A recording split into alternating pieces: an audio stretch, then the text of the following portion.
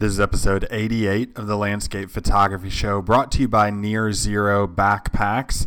And before we get started on today's episode, I want to thank patron Frankie Gabler, who lives in California. Frank and I have been talking periodically over Facebook, and she was generous enough to support the podcast month after month, to continue it going week after week, bringing you the best photographers and interviews possible. Because Franca is a patron to the podcast, she gets exclusive audio content, video content, webinars, as well as benefits based on the tier that she chose to support the podcast with. If you want to become a patron and get access to all that exclusive content plus benefits, you can go to patreon.com/David Johnston and sign up to support the podcast.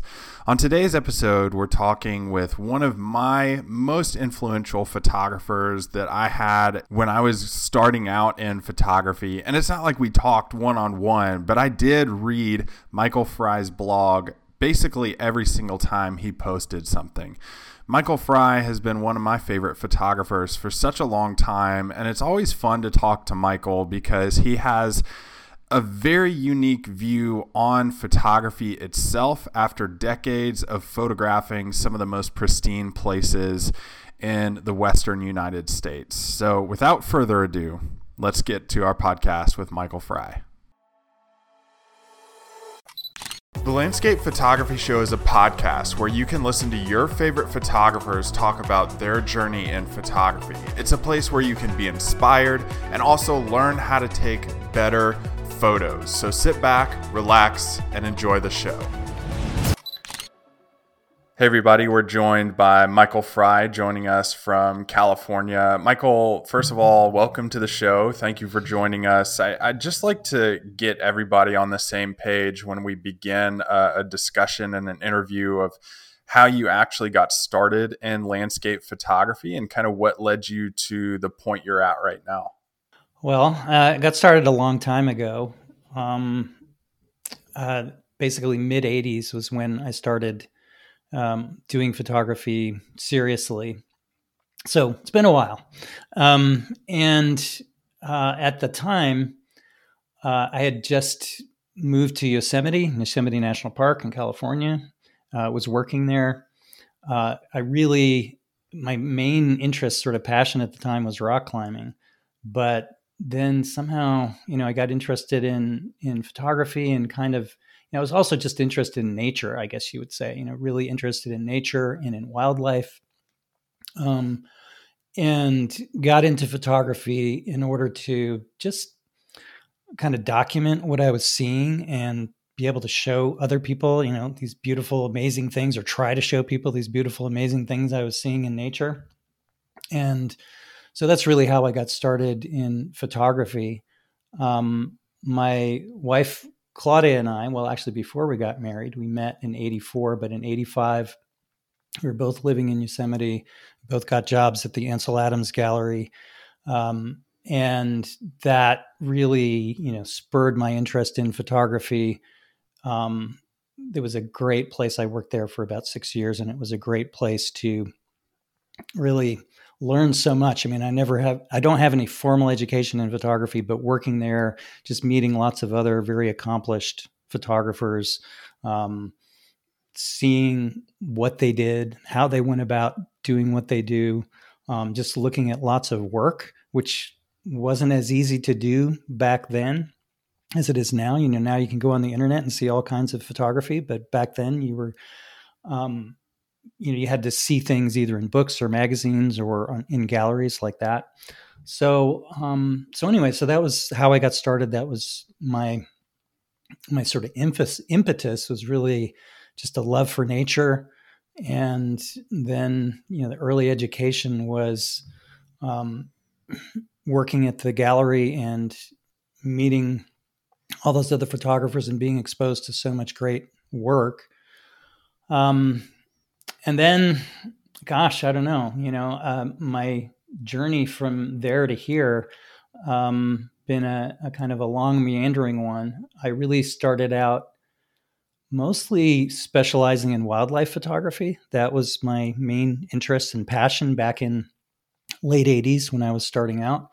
And then I think just gradually, because I got frustrated with wildlife photography. It can be so hit and miss that I kind of gravitated more to photographing subjects that didn't move as much.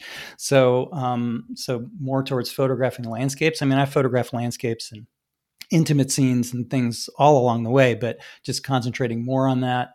And then I started doing some night photography back in the 90s, some kind of pretty wild stuff where I just started experimenting and started lighting up objects at night using flash and colored gels, really colorful photographs. And then I don't know, I've continued to evolve. These days I do mainly landscapes, but I still photograph wildlife sometimes. Definitely photograph both, big and small subjects. I still do night photography, though not as wild as the stuff that I did back in the 90s.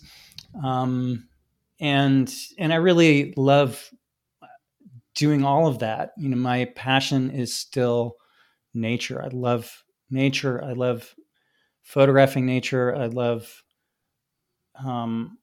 photographing all kinds of different aspects of nature, and big and small, all kinds of different moods. Kind of pretty, beautiful, dramatic, mysterious, whatever I can. And yeah, I guess that's the story so far.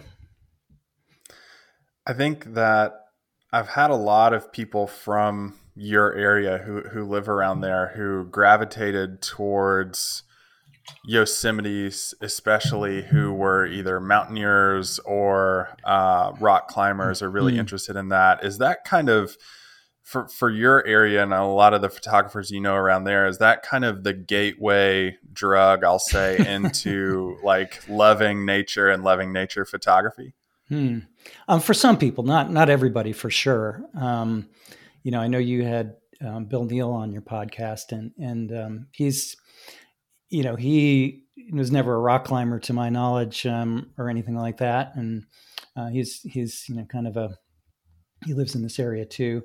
But there are a number of people who have gone into photography through some kind of mountaineering or rock climbing background. Galen Rowell is one well-known example of that. Jeff Foote is a friend of mine, friend of ours, my wife Claudia and I, who was one of the climbers hanging out in Camp 4 in Yosemite Valley in the 60s. And he's gone on to make a career of photography. There are a lot of people, I think, who maybe combine those two things, or those two things are interrelated somehow. And then there's also the music connection, which I don't really have, but Ansel Adams was a musician. My friend Charles Kramer, wonderful photographer, and also another wonderful musician. So there seems to be a connection there too. Anyway, all kinds of connections with other outdoor pursuits and artistic pursuits, I think, when you get into it. Last time you rock climbed was when? A long time ago. So probably, mid 80s or so. So when I met my future wife, Claudia, that was in May of 1984, somehow my interest in rock climbing suddenly waned, and I became a lot more interested in her. And so there you go. It's funny how that works, right? Yeah, exactly. You mentioned getting serious about your photography in early to mid 80s. That I don't want to date you here, but that puts you at about 4 decades of work. Yeah, that's a long time. What would you say your greatest multi-year period of growth has been, not only for photography, but I would say like self-expression through creating images? Wow. I don't know if I could pick one. I could look back at a couple. So I think the very beginning, of course, and that's probably true for most photographers, that you do a lot of growing in the first couple of years. You're doing this and you're learning a lot of new things. Um, in the 90s, maybe around mid 90s or so, I reached a point where I felt a little stuck creatively. I think many photographers kind of go through that as well. And I just started experimenting with lots of different things, multiple exposures, and like multiple exposures on one piece of film, and also experimenting with using flash, something I'd never done before. And that led me to doing that nighttime work I was talking about. So using flash at night to light up objects in the foreground against night sky or dusk sky.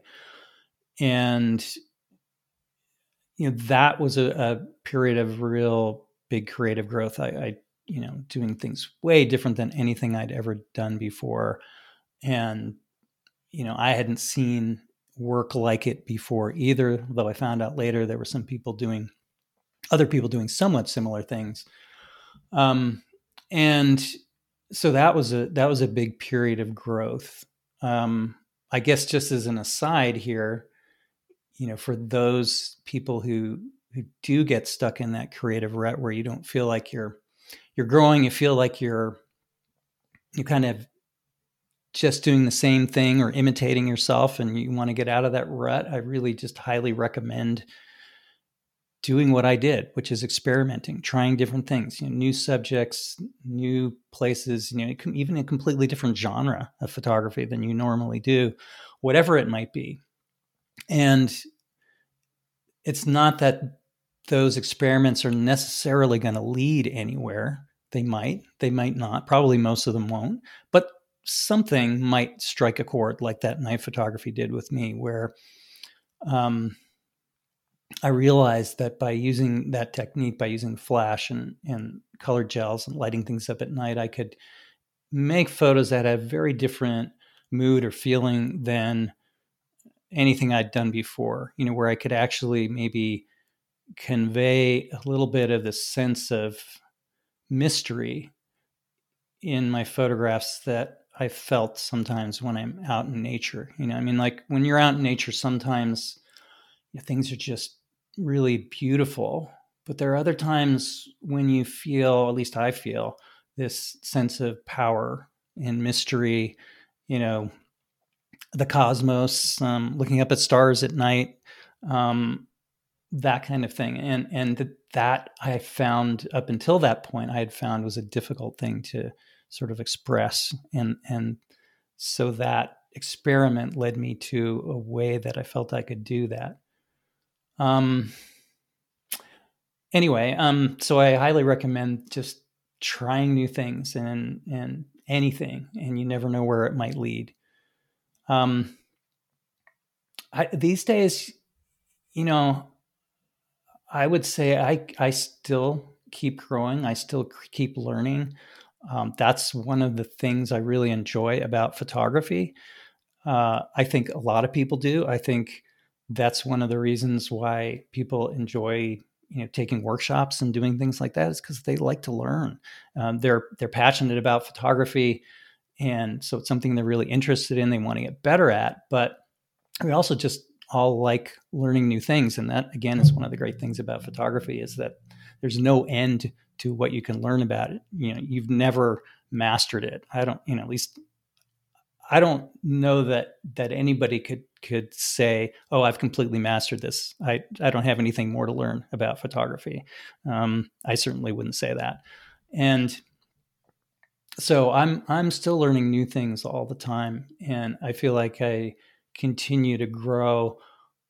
Although at this point, I wouldn't say that it's a like a big spurt of growth. It's more a kind of a gradual, steady, keep learning new things, keep expanding my um, ideas, I guess I would say, about what could work as a photograph, or how I might make a photograph that could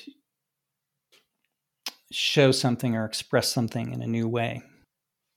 Is there a sense of courageousness attached to trying so many new things without being, you said, formally taught photography?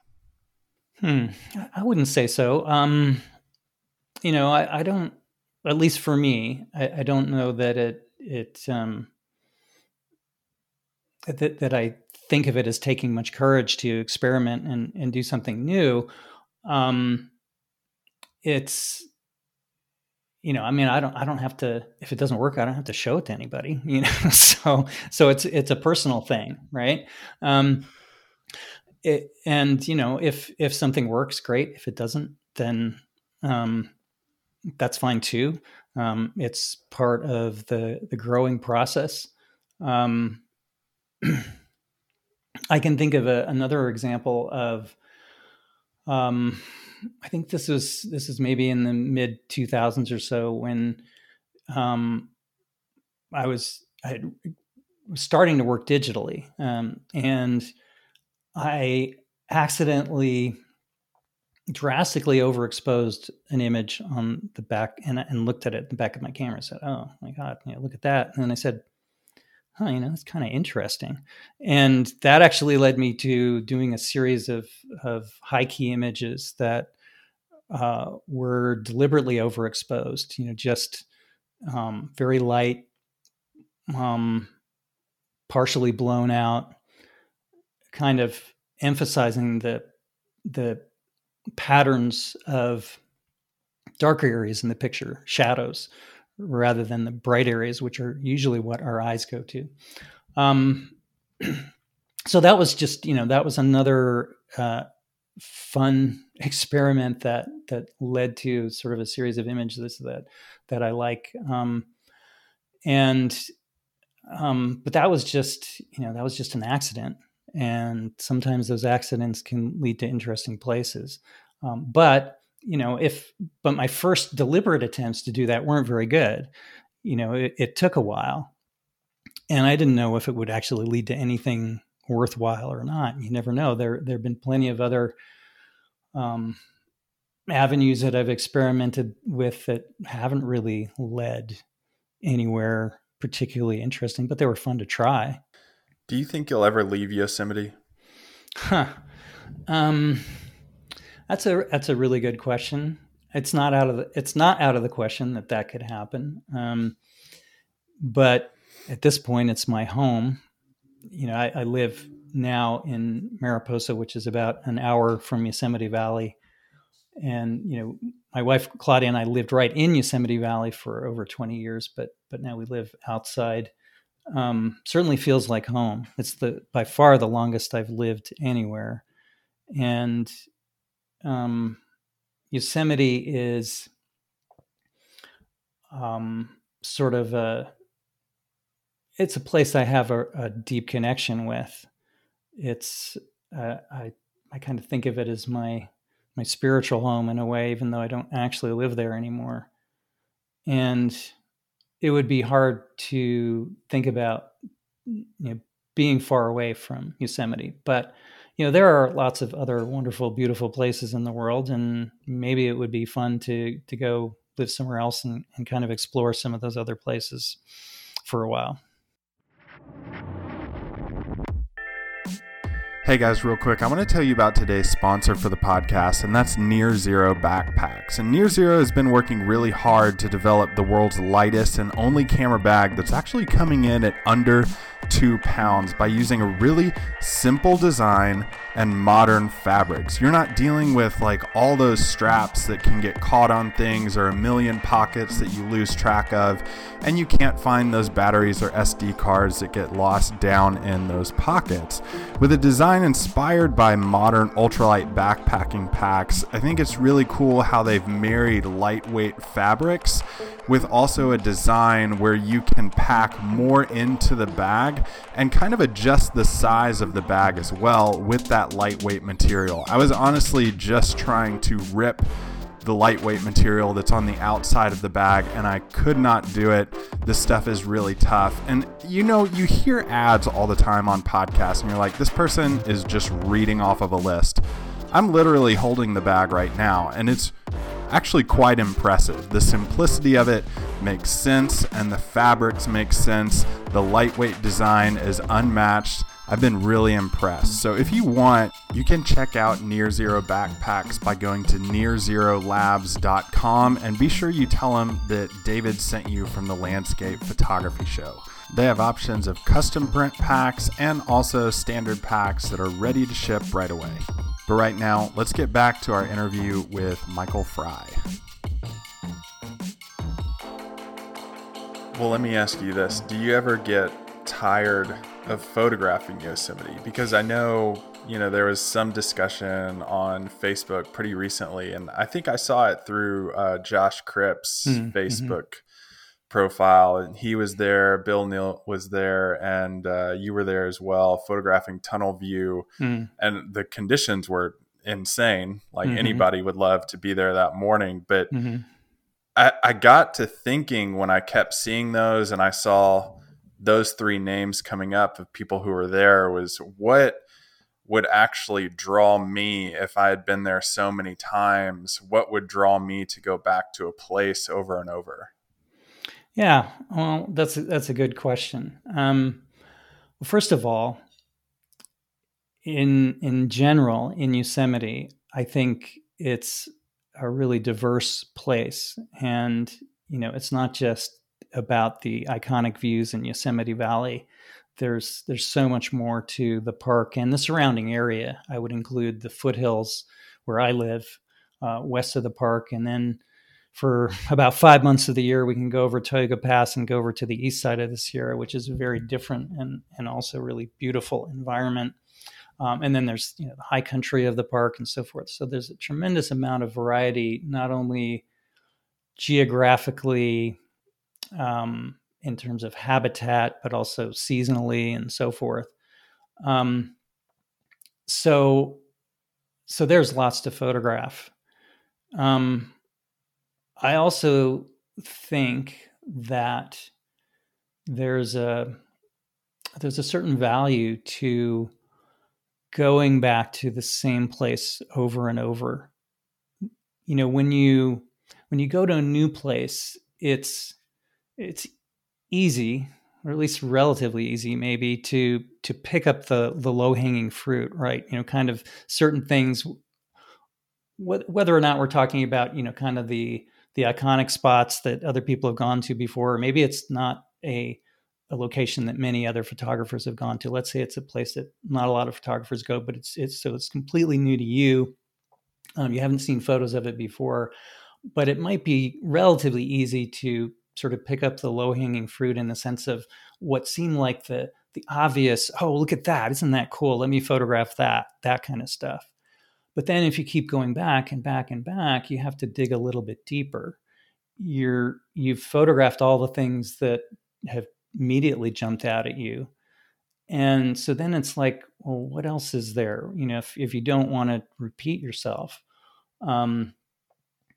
what else can I see? Let me look a little bit deeper. Let me look a little bit harder. And that can force you in a way to be more imaginative, more creative. So I think there's some value in that. That discussion that you mentioned, it brought up some really interesting thoughts for me because, William Neal posted on Facebook a picture of a bunch of photographers that morning that we were there standing at Tunnel View with tripods and so forth. And so there were some comments in response to that about, basically why would anyone want to do that, stand with all those other photographers and photograph that same scene that so many have photographed before. And it got me thinking about that, because I was there and why was I there? And I think the bottom line is that I was there because I wanted to, because I thought I might enjoy it, and I did. I guess I don't particularly care if a certain scene or subject has been photographed by other people before. I care about what I'm inspired by. I'd rather not repeat myself if possible. So if I can find a new location or a new subject or new way of seeing a familiar place, that's great. But I'm not driven by the need to be different at all costs. So mainly I want to enjoy myself, and I think I do that best when I just follow my own instincts and photograph whatever I'm inspired to photograph without worrying about how the resulting images might compare to other people's images or whether it's done before or any of that, kind of external mental baggage. And, I had a great time that morning at Tunnel View. When conditions are like that, when you have this beautiful mist and light and so forth, I don't know. I just find that to be really fun. And, were there images that I made, the resulting images, some groundbreaking new work? Well, of course not. But I had a really great time doing that and photographing that place. And it was so beautiful. I just loved watching it too. And to me, that's the most important thing is just that I enjoy myself and I enjoy being out in nature and seeing that kind of beauty. And sometimes that might mean going to some more out of the way, lesser known location. But if it seems like a place like Tunnel View is the best place to go on that given morning and at that time, and then I don't mind doing that. Well, I think the question that was raised, like, why would you go there? It to me, it evokes this thought of what a lot of people see photography as right now, as more of, I got to create the image that nobody's seen before, the place that nobody has found before. But photography, just like you said, is just fun. I can remember going back to the Smokies and going to Klingman's Dome every single time I go. I go up to the dome, and I often ask myself the same thing: why am I going back here? And it's the experience that you get with a lot of your friends who just stand up and watch it unfold. And yeah, there are 20 tripods lined up next to you, but experiencing that with other people is a different feeling than if you're walking down a secluded path trying to find that, intimate unknown space. Yeah, it is. I think most nature photographers are probably introverts, at least somewhat. They're definitely exceptions, right? But so I think for a lot of us, we would prefer to be alone. We'd prefer to be out by ourselves photographing somewhere. And I love doing that too. I prefer that. I'd prefer to be just wandering someplace by myself, or maybe just with my wife Claudia or a friend or something, and becoming immersed in nature that way. But I can also enjoy that sort of group experience you were talking about, where you're sharing this incredibly beautiful scene with a bunch of other people who are also enjoying it, and and socializing a little bit with other people who share the same passion as you do.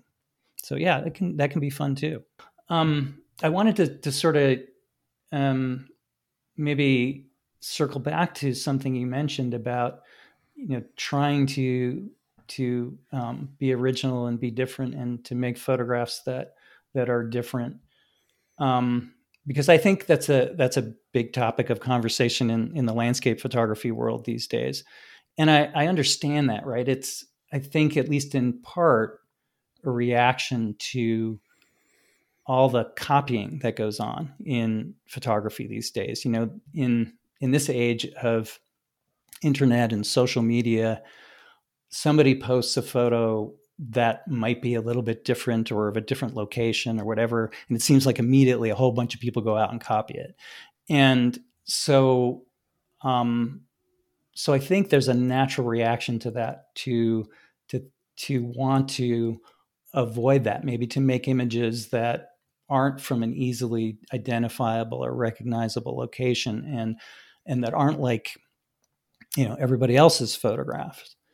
But I was thinking about that recently, kind of what is the value of originality? We kind of take that for granted. I think sometimes we assume that it's better to be original, that it's better to make photos that are different and original. But why is that? Why is that? It sort of goes to as an unquestioned assumption. It's actually really easy to make an original photograph. I can take out my iPhone right now and make an original photograph, something really different, right? Here, I'll point it up. You can see me. The listeners can't, but I'll just describe it. I'll point it up at like the corner of the room up here, and maybe there's a print on the wall behind me. No, I'm probably blocking the sound. Anyway, here. And so I'm getting the corner of that print and, kind of the corner of the room. There we go. I'll show it to you. Nobody else can see it. Maybe you can see it. Mm-hmm. But I mean, it's different. I don't think I've seen many photos like it. But is it any good? Probably not. Does it, maybe more importantly, does it express anything that I want to express in a photograph? Not really. So originality in itself isn't, to me, like the end all and be all. I think for me, and I'm just talking for myself, the more important thing is to make photographs that express what I want to express, and hopefully that communicate something about that to other people as well, like so that other people get a little bit of what it is I'm trying to say. I do think there is definitely some value in sort of creativity and originality. I think one of the, well, for me, I guess I think it's sometimes comes down to the difference between whether it's internally motivated or externally motivated, right? So in other words, if you're trying to sort of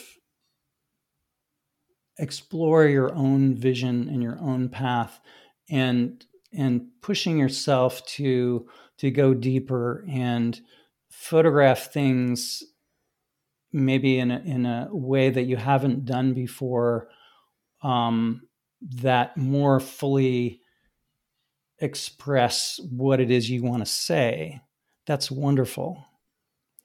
I'll just say, like as an aside here, that for me, I can't do that all the time. I think that's kind of puts a lot of pressure on yourself if you have to go out and try to make a super original image, even for you, every time you go out. But sometimes that's part of the fun of it, right? Is just that creative aspect and pushing yourself that way. But I also think sometimes that it's easy for us as photographers to get trapped into kind of external motivations where we think, I want to make a photograph that's different or original because that'll make me stand out. That'll make people notice me, or, because I want to be different.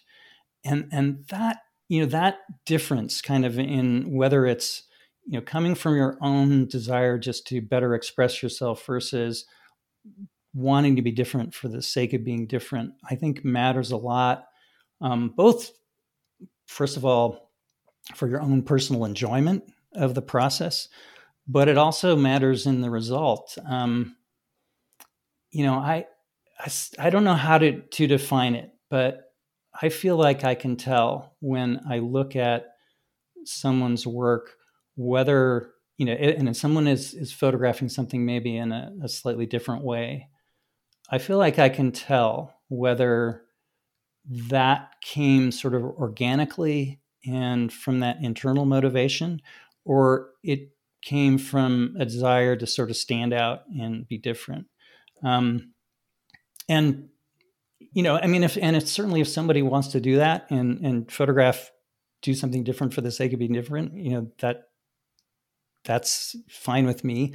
I think though that you're probably going to make better work and also enjoy the process more if it comes internally.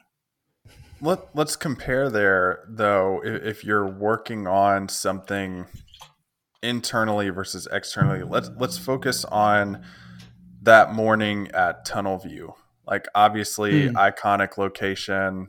You're just there taking mm, photos. It's been shot so many times before, versus an approach of an internal motivation. Maybe you're trying to express an emotion or a life event that you're going through, or maybe just the mood that you're in. You see the light and it makes you feel a certain way and you're photographing it that way. Is there a difference in, I don't want to say approach here to the photograph, but a difference in mindset and how like calm or zen you are about how you're composing the shot?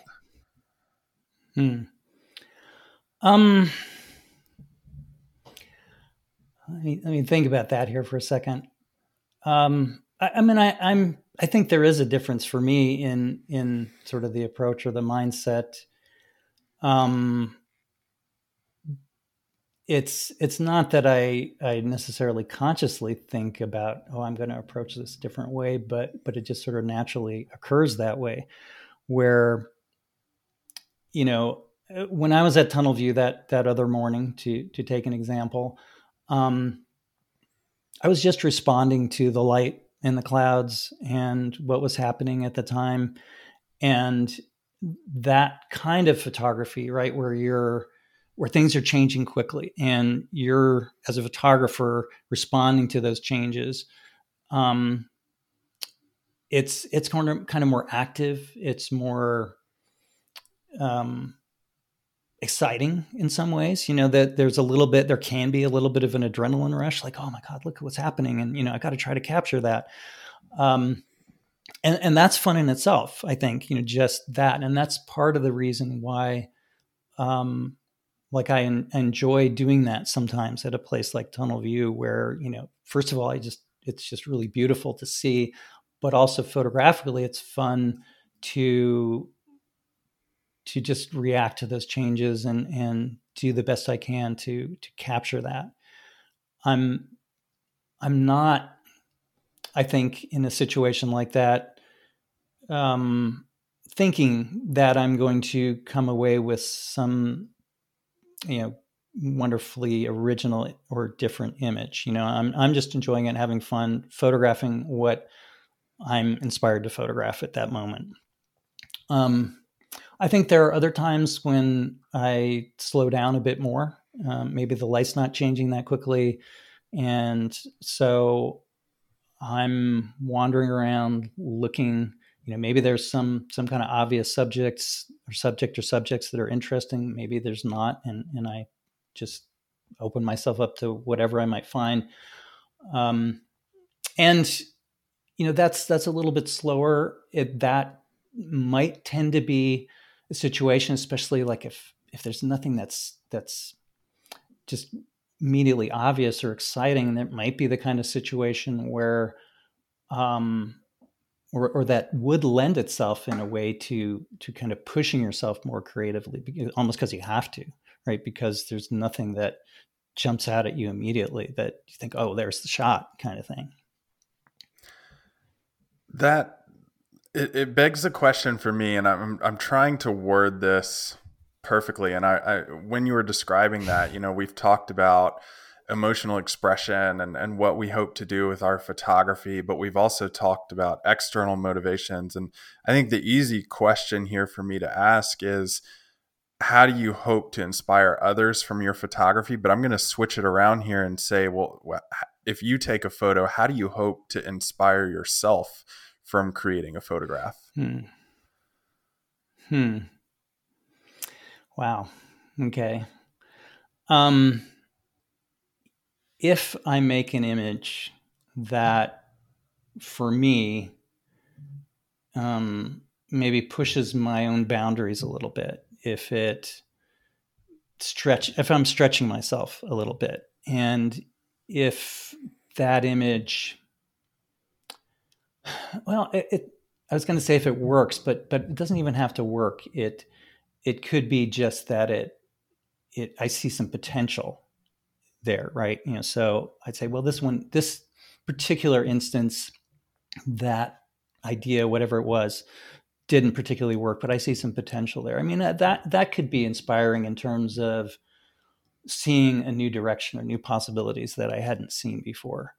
Um, and and for me, I guess at this point in my long photography career, it it's sometimes small things like, I remember an evening in one of the wildlife refuges down in the Central Valley here in California, not too far away from where I live. We go there. My wife Claudia and I go there in the winter pretty often to photograph birds in the wintertime, big flocks of wintering geese and cranes and things like that down there.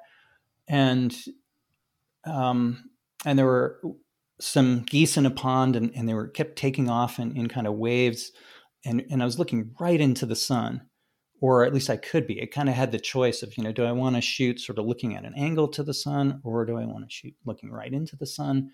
And I thought, that's not going to work. I'm going to get lens flare and whatever. And I just said, well, what the heck?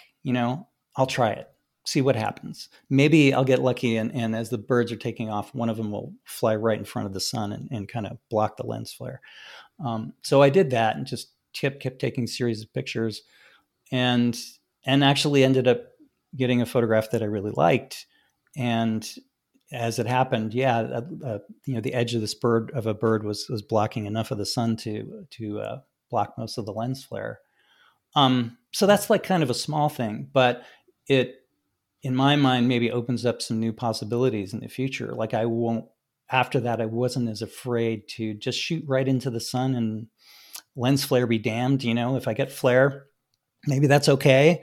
Maybe I can get rid of it, whatever. But, um, just um, seeing a possibility in kind of a different lighting situation that I might have avoided before. I think we often have in our own minds, or develop in our own minds as we progress in our photography journey, these ideas about what works and what doesn't. We've all made photos in the past that have worked, and we've made some that haven't worked, and it's kind of easy to go back to the things will work, right? The techniques, the ideas, the compositional ideas, whatever they might be.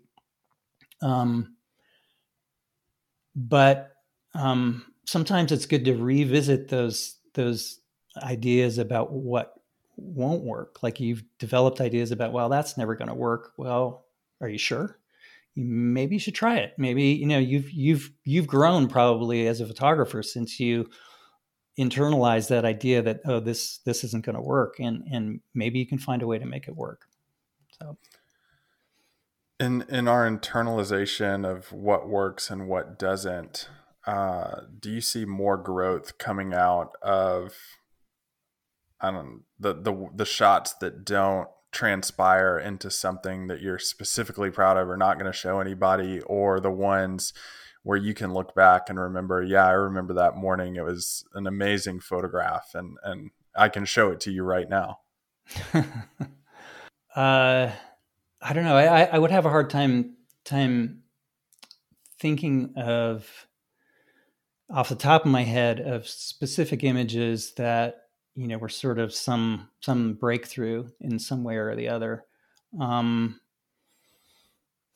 so I think there there are usually, if there's some, if I can look back and see that I made some kind of creative breakthrough at some point, it was not necessarily that there was one image that um, you know, I said, wow, that's it. It's more of what I described in that process of making those high key images, where I, saw a possibility. I started experimenting with it. The early experiments weren't all that great, but I could see some potential, and then just continued to work at it and refine it. So I'm not sure if that answers your question. That's the best I could come up with. I think it does. I do want to get to this question just because, I mean, when I started out with my photography endeavor, I'll say, I read 3 blogs. It was Ian Plant, Richard Burnaby, and yours. I would always come back to those 3 and check on them and see, who had posted something that day.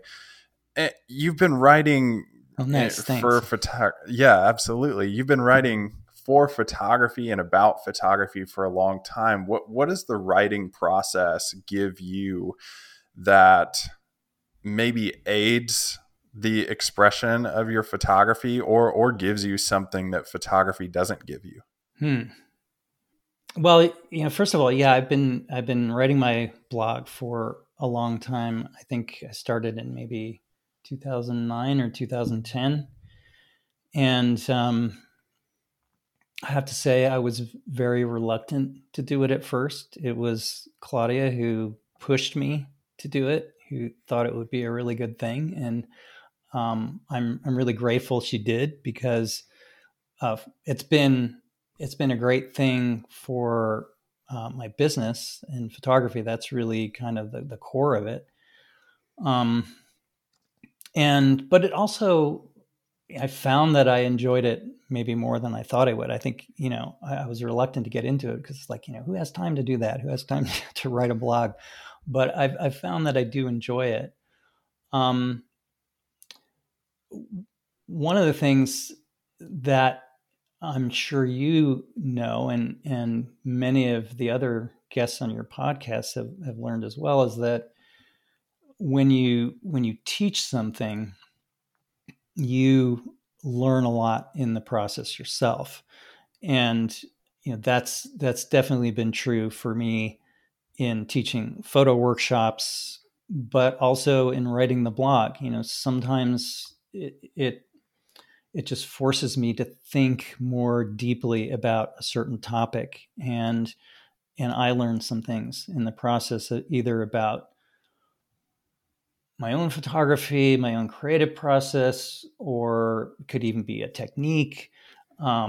It could be, I don't know, just all kinds of different aspects to it. And not every post in my blog is necessarily educational. Some of them are more just like a story about how I made a photograph or something. But I try to, at least pretty frequently, incorporate some kind of educational component in there, some lesson I learned along the way, or something I can pass along. Where can people go to read more of that blog, find more out about you? And I know you have a Lightroom course as well. Yeah, well, michaelfrye.com, so Frye, and you should be able to easily find my blog from there. I have 2 Lightroom courses, including a new one that came out last fall called Advanced Techniques. And yeah, that's really the hub for everything. I'm on Facebook and Instagram as well, so you can find me there. I think Instagram, it's mfry photo. So yeah, I'm on all the usual social media spots as well. Well, Michael, thank you so much for joining us and talking photography. Well, you're very welcome. Thanks very much for having me on. It's been fun. So the podcast just ended here, but it's actually still going over on Patreon. You remember me talking about Franca and how she's a patron to the podcast. Well, she's getting access to about 15 to 20 minutes of extra content from my interview with Michael Frye, where Michael continues to talk about internal versus external in photography, experiences shooting, overcoming ruts in photography and creativity, and also a little chat about what him and his photography friends talk about whenever they're together in the field. That part was really fun, and I had a great time talking with Michael during the bonus content for our patrons. So if you want that bonus content, as well as other benefits of becoming a patron of the Landscape Photography Show, and just knowing that you're keeping the podcast going week after week, you can go to patreon.com/David Johnston and sign up for whichever tier fits your budget. And I'm so thankful for those who have done that. Thank you so much, and I'll see you guys next week.